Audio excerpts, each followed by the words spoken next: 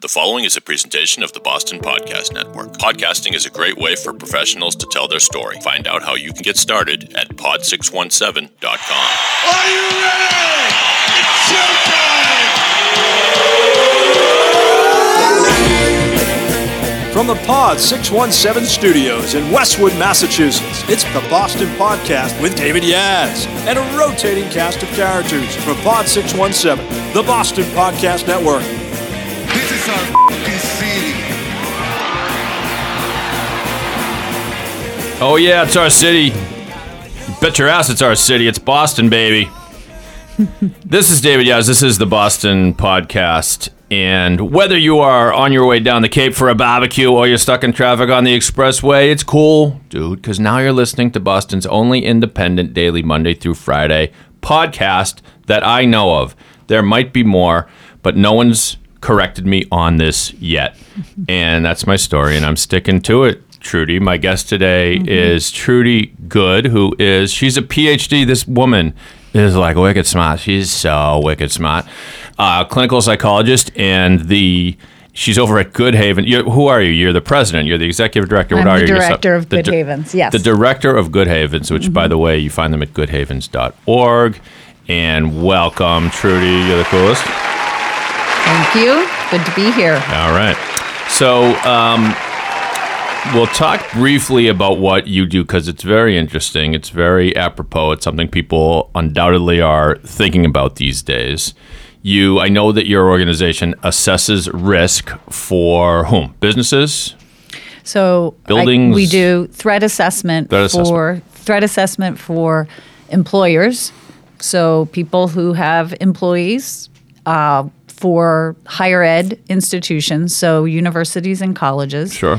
And then we also do threat assessment for K through 12 schools. Okay. And you probably have all kinds of questions in your head, listeners, about what that means and what specifically she does. But we have a schedule to keep today, and we have a segment we call Good Stuff, where we're going to tell you what you should be listening to and watching and consuming these days. And on this particular edition of the Boston Podcast, we're going to get right to it right now. Let's do it. Oh, that's the good stuff.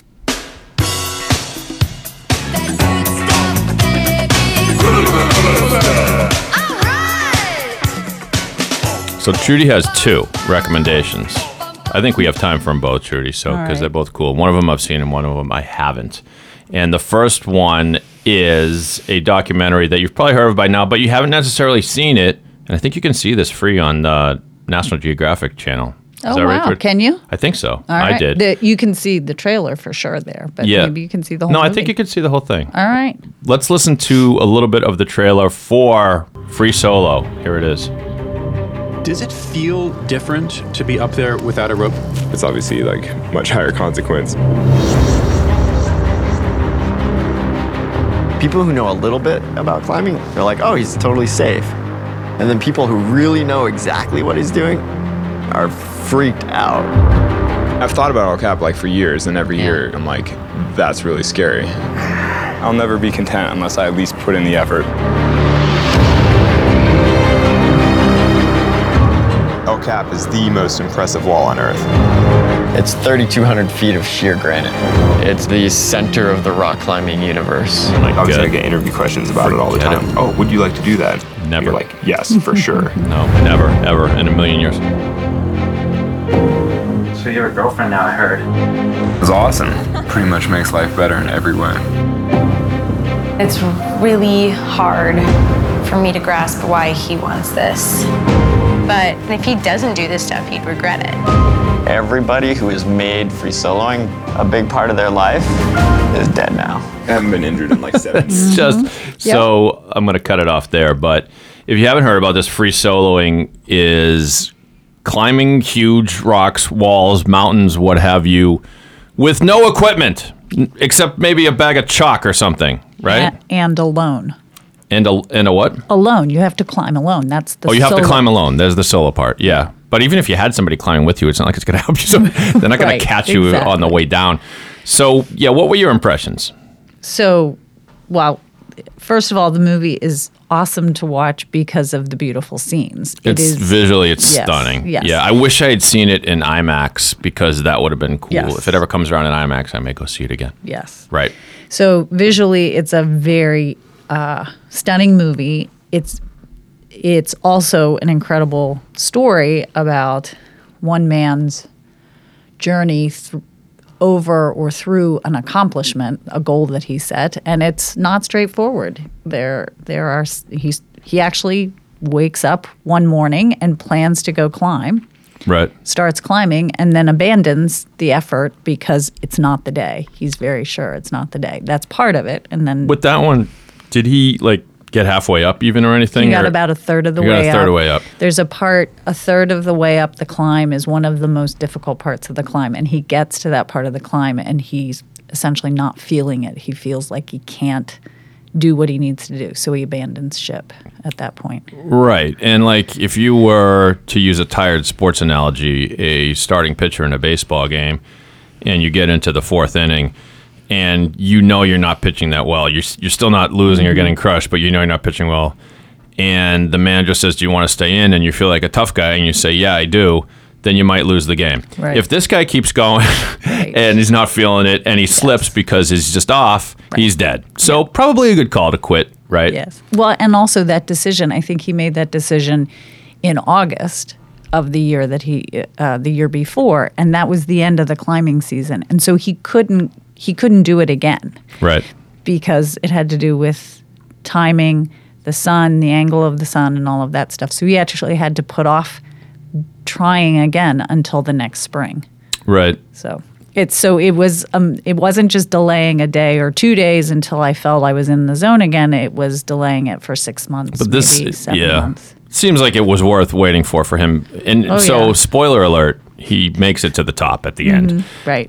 But one of the things I found interesting about the film is the tension among his friends and the filmmakers as to whether or not he's going to live. Right. It could have easily been a documentary about this guy falling to his own death. It still would have been a compelling movie, just much different, right? Right. How did you think he was wired? He's not what you'd call a normal guy. No, he's wired. I suspect came into this world wired differently, and then I think he also had environment that encouraged the wiring in a particular way. So, like what? I forget. So, well, first, in terms of sort of how he came wired into the world, I'm not a neuropsychologist, but they do. There's a. You're a good person to ask about this. Yeah. But there's a scene in the movie where they do a PET scan on him, one of the scans. A brain scan. They're looking at his brain, right? Yes. And essentially the fear center in his brain works differently than your center or my center. We get scared at a certain point, a certain threshold, and his fear, he has to be much more fearful before stuff starts to light up. Right. Which only makes sense. Right. So that completely makes sense in terms of that's what we might expect to see in his brain. But it's a significantly different. It's remarkably different. And then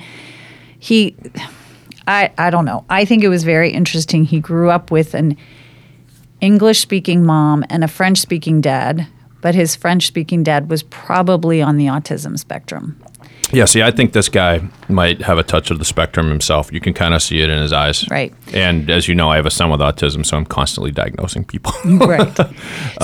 Right. And this is just the psychologist speculating, but his father was French-speaking and was sort of the primary parent that he communicated with, did stuff with as a young kid.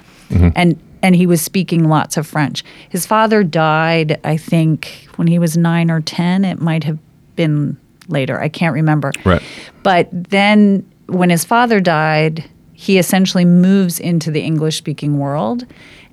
I wonder if even just his ability to handle language and talk about his experience was affected by the relationship he had with his dad, who was autistic or at least not great at emotional information, and then moving to English. And his mom is typical. She's not atypical. And so his ability to experience emotion, form relationship, I'm just completely off-roading it, but I think I think there's something to the fact that he first began experiencing his first human relationship with his dad in French that was probably not a typical relationship emotionally, I'm guessing. Yes, although the French aren't known for their fearlessness. No. So I don't think the fearlessness so much came in. I don't think that came, except his dad, I think, did do some risk-taking stuff, but not climbing. I think his dad was, anyway. So yeah, the people, I'm not saying this guy has autism, because I don't think they mentioned that in the film, but since you brought it up, people with autism are definitely wired differently, and I was just trying to imagine like whether my son would be fearful of something like heights, and I believe he would. He does get scared at things, like he has a visceral fear that normal kids would have. He doesn't like dogs. He's not a dog guy, and so it's not like a phobia, like an irrational crazy fear, but it's definitely a fear. Like if there's a dog, he'll ask like if someone's coming over, it's like, are they bringing the puppy? Because he knows. And eventually we calm down. It's a nice puppy. It's fine.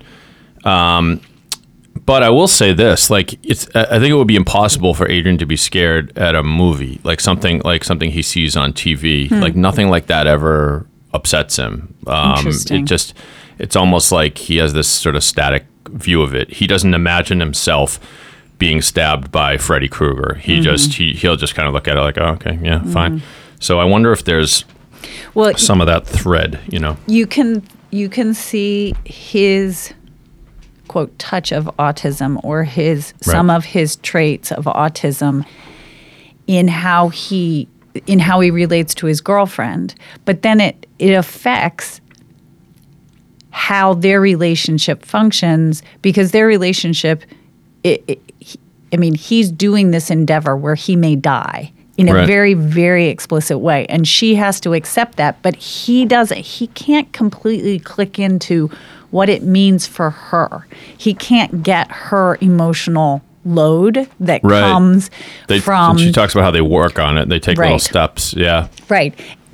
But because of his atypical presentation in relationships, when he's engaged in this life risky endeavor, he doesn't get how him doing that has an impact on her. Right. And so it's so their relationship functions differently because she has to radically accept. That's called empathy, right? Or is that called sympathy? I think it's empathy.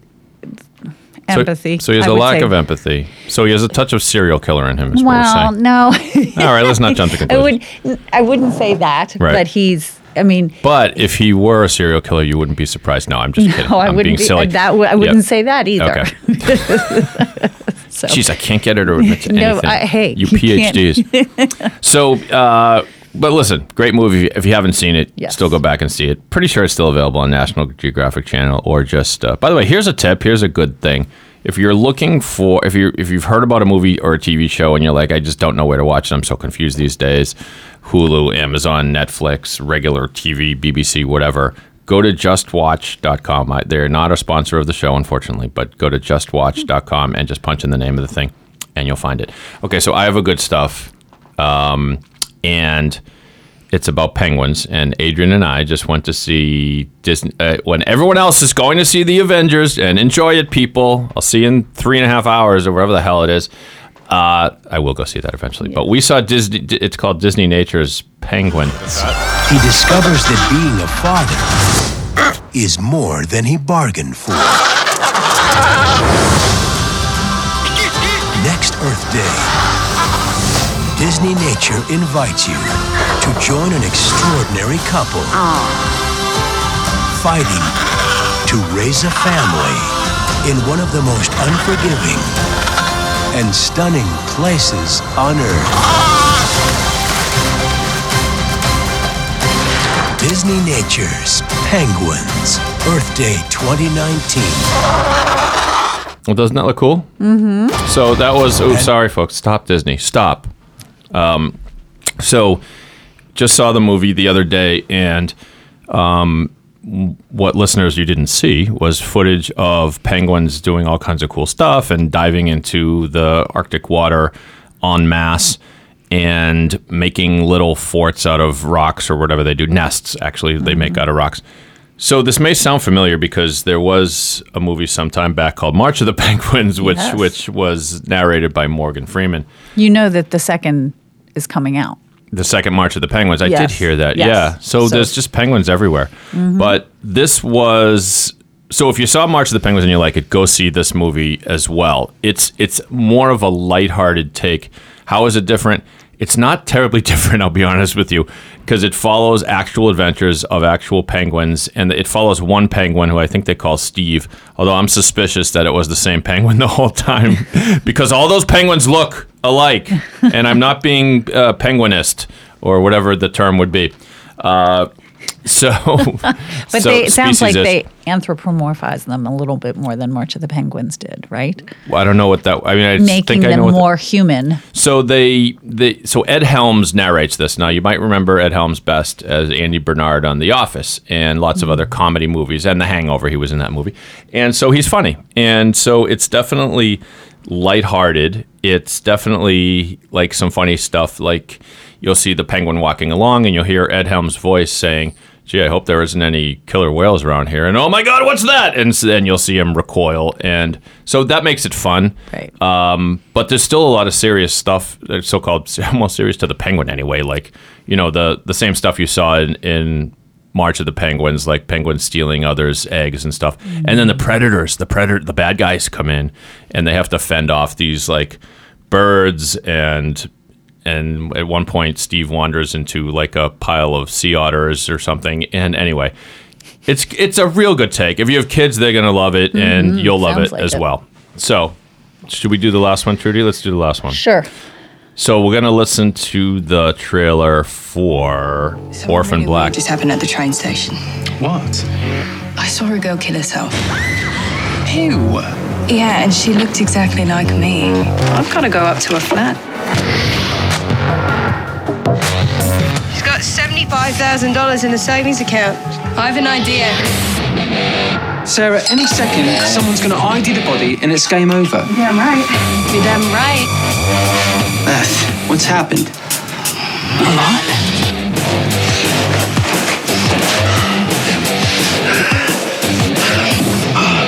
You're not Beth.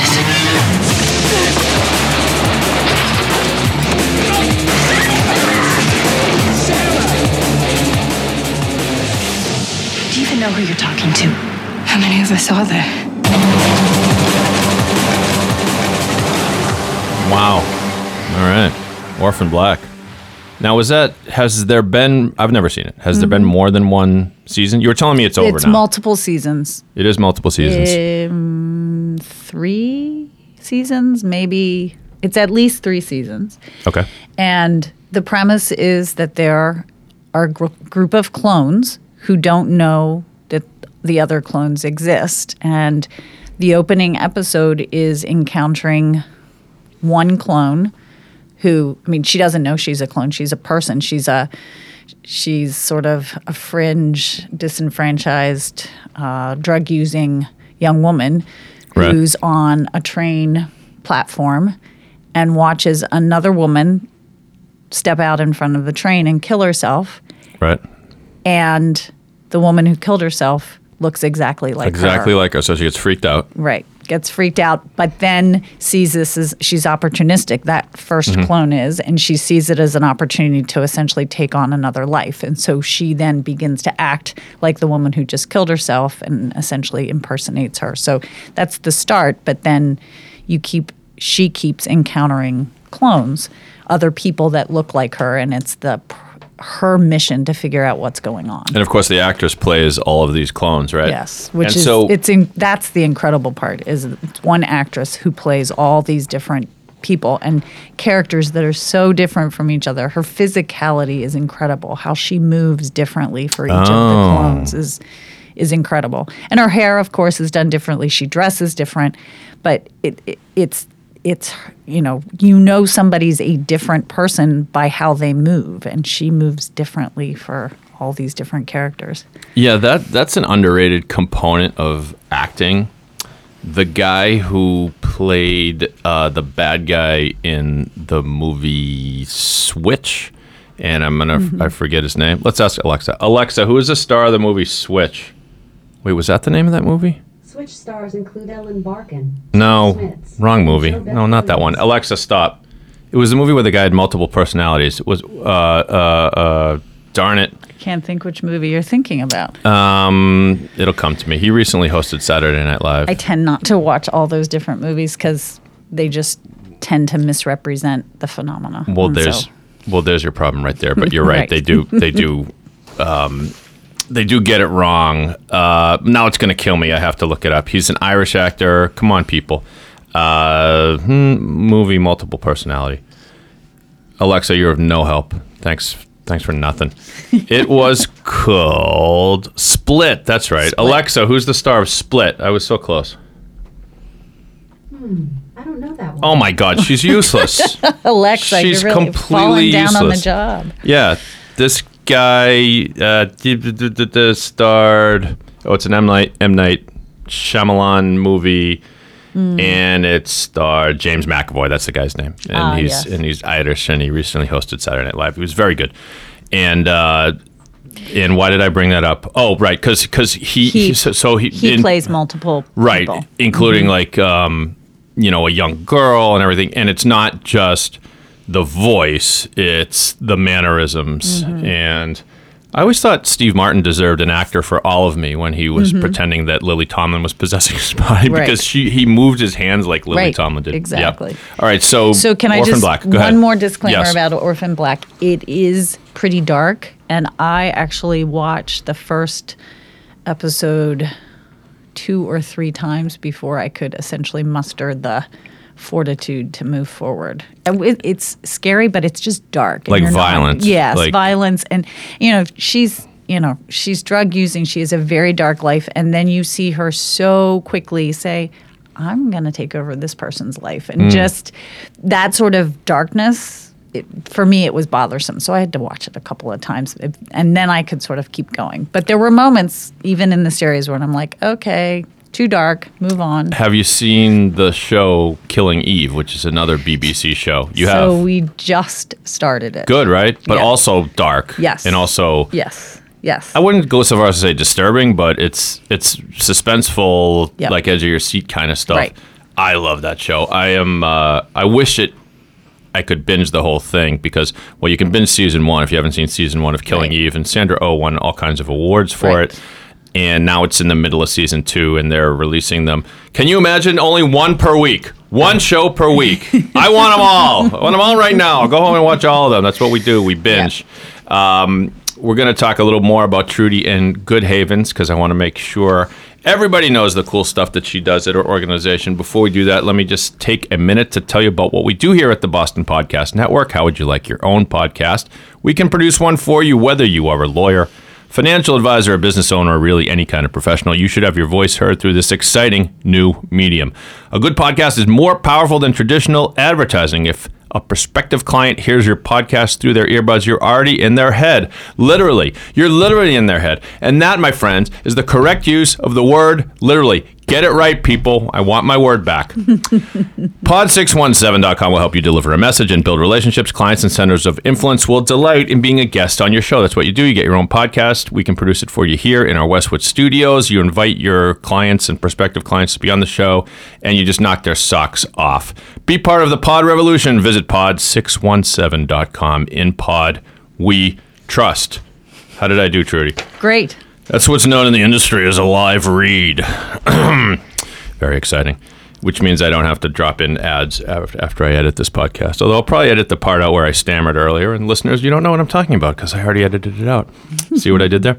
So goodhavens.org, assessing risk, mitigating risk of violence in places. You've described this before, but give us some more color, please. Like, tell us sort of what you do on a day-to-day basis and how you help businesses, organizations, and all that kind of stuff. So Good Havens is about helping. Good Havens is about keeping bad things from happening, preventing bad things from happening. And we look at it in 3 different ways. One is by doing private case management for people who have serious mental illness and helping them manage all their different care needs, which can be quite complicated. And the bad things that can be prevented is by keeping them well, keeping people doing what they want to be doing, and making sure that they're not moving towards risky behavior that will get them in trouble, make them more sick. So it get sounds other like people there bad. you're working with families. Mostly with families. Right. Mostly adults and older teens and their families or guardians. Yes. Okay. And so that's one service. A second service is threat assessment. And again, this is about how we keep bad things from happening. Mm-hmm. And so I work with employers, higher ed institutions, and even K through 12 schools to help them when they have an employee or a student that they're concerned about is moving towards violence or maybe on a pathway to violence. Okay. And so what do you do when you have an employee that you're worried about? Hint, firing them is not usually the best way to prevent violence. Right, because they'll come back. Right. Right. And in fact, once you've terminated somebody, you no longer have any information on them because you don't have any contact with them. You don't have reason to have contact with them. And so then you've lost all the information that you were using that let you know whether things were getting bad, getting worse, or getting better. Now, okay, if you don't mind me jumping in, the not rebuttal, what's the word I'm looking for? The devil's advocate position might say you're a school and you've got a janitor and everybody he's got a reputation for having a temper, and one day he grabs a wrench and kind of throws it across the room as he's screaming at the kid. So say he doesn't throw it at the kid, but he throws it. Right. And so everyone says, well, Jesus, we got to get rid of him now. I mean, the next time that wrench might be in a kid's forehead, and we got to do it immediately. Like that, it would seem like some urgency would, I know what you're saying in terms of preventing him from acting erratically and returning to the school. But what if they're concerned about it happening the next day while he's on the job when he's just going to walk in, punch in? But see, the thing is, how you prevent bad things from happening is not necessarily getting rid of him. What if you got rid of the wrenches instead? Oh. That's a very simplistic answer to that situation. Well, mine was a very simplistic example, so you're entitled. But it's about what is it that puts that janitor in a place that he feels so frustrated, angry, whatever set of emotions you want to put there, that he has to resort to violence. And the question is, how did he get there? He doesn't just get there. He doesn't just appear. People don't just snap. If you hear people snap, that's not accurate of how people arrive at using violence as a way to get what they want. So, in other words, there's a path that leads up to it? Is that what you're saying? There's a path. And so part of the job of that school district or that school and the principal is to figure out what's going on for this janitor that he's frustrated. Is it stuff in his work that's frustrating him? Like teachers do things that make his work harder, or kids do things that make his work harder. And so there might be things about the environment, but there might be other things going on. Like he might be struggling with issues at home, and so he has very little patience, and he's sort of a grumpy, grouchy guy anyway, but now things are more stressful outside of work, and so then his fuse at school is even shorter. Yeah. So the question is, how do we prevent his fuse from lighting, not how do we remove him from the fuse? But that comes out of a commitment that individuals have valuable, meaningful places in our society, that he's a valuable person in that school and in that community. And to remove him probably does eliminate a lot of the risk of somebody being hurt, but it also means he no longer has his job, which could put him at more risk for hurting other people.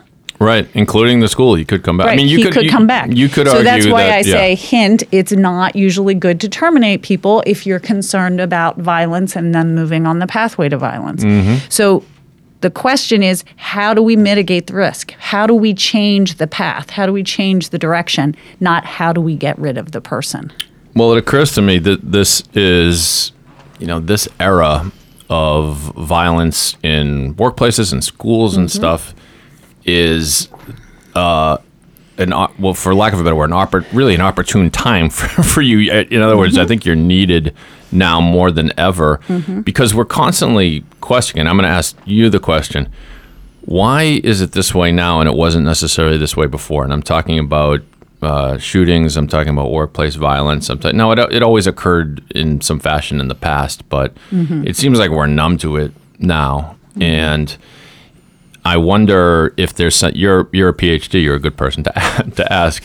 Is it do the traits and values is the wrong word, but the personality traits of a society change over time, such that 30 years ago, our personalities as a country were different, and our personalities now, for some reason, allow a fringe section of our society just to fly off the rails? I think there's something to that, yes. I don't think it's the complete explanation. Part of the explanation is media and the media, because media exists and because I can know about every shooting that happens anywhere in the U.S. within minutes or hours of it happening. Yeah. I am much more aware these things are happening than 30 years ago or 50 years ago. Or in the beginning of our country, I am sure there were lots more deaths by gunfire than maybe in some parts of our country today, but we didn't know about it because it was the Pony Express, and that's how we got news around. And so you didn't know about it. So some of it is the media has made it much easier to be aware of those. But another part that I think is going back to the cultural issues is that we seem to be in an age where a fairly acceptable way to express that I'm not happy is to yell and to call names and to be mean to other people. You're talking about online and on Twitter or everywhere? Everywhere. I mean, I would argue it's even more socially acceptable to yell at your cashier at the grocery store than it used to be. Well, they have it coming, Trudy. If that's no, they what don't. Many of them do not. So I think we're in an era where the way for the people think an acceptable way to express my frustration and anger is to be mean, aggressive, and then violent. And if you sort of see that as being, if that's acceptable, then you're just that many more steps closer to what is unacceptable, which is to aggress or to use physical violence against people. But the distance is much shorter than it used to be. Yeah. I would agree, and I would add that technology, social media, Twitter, the whole deal has actually a lot to do with this, and for a couple reasons. One, it invites the extremes for some reason. It invites us against them. If someone fires at you at Twitter, you fire back. They bring a knife to the fight. You fire back with a gun, a symbolic one, of course. And as a result, we've lost our ability for nuance, I feel like. I was arguing with someone the other day about Louis C.K., who was, one of the entertainers named in this Me Too movement. He did some things he shouldn't have done that some women reported, but he didn't force himself upon, and it's going to sound like I'm making excuses for Louis C.K., but my only point is that his sins, if you read the actual facts, seem a lot more mild than like a Harvey Weinstein, who had a whole system in place to insist upon sexual favors for actresses in exchange for potential roles. He completely forced himself on one woman, et cetera, et cetera. And yet, a lot of people think, well, no behavior like that is acceptable, so we have to put them in the same bucket. And I just say, let's be reasonable here, people. There's someplace reasonable in the middle where we can punish people for their mistakes, but not label them as out forever. And and I don't know, nobody's crying for Louis C.K. I'm sure he's fine, but he doesn't really have a career right now. He's slowly trying to put it back together, and the hammer came down anyway. So, and that's just one example, you know. Right. So, is there hope for us? Well, you don't have to answer that. You were going to say something else. Go ahead. No, potentially. One of the potentially there's hope, but part of hope is understanding that bad things do happen. Bad things are going to happen. They've always happened. They've always happened. They will continue to happen. So part of our job, we have a two-part job. One is to prevent bad things from happening, doing what we can to prevent people making a choice that hurts other people. Which is where you come in, yeah. Right. But then the other part is when a bad thing does happen, we have to figure out what's the best response so that our response doesn't make things worse. Right. And so bad things happen, and we have to figure out how to live together. Yeah. And that's where... We better. and it's hard. And one of the reasons that I came to the work in threat assessment and risk and violence assessment is because I worked with men who had committed sexual offenses against people. And I worked with them after they had spent their time in jail or in prison. And when you've done that and you come out, because of how we see the bad things that those people had done, mostly men, they can't find housing, they can't find jobs, they are shunned, and it's very hard to find a meaningful role, a meaningful place in society. And so that second part, we still have to figure out how to live together, because people do bad things. Now, some people do things that harm people physically, emotionally, much more than others. So we have to recognize that, and we don't act like that didn't happen. But that person's still around. That person's going to be coming back after their prison term.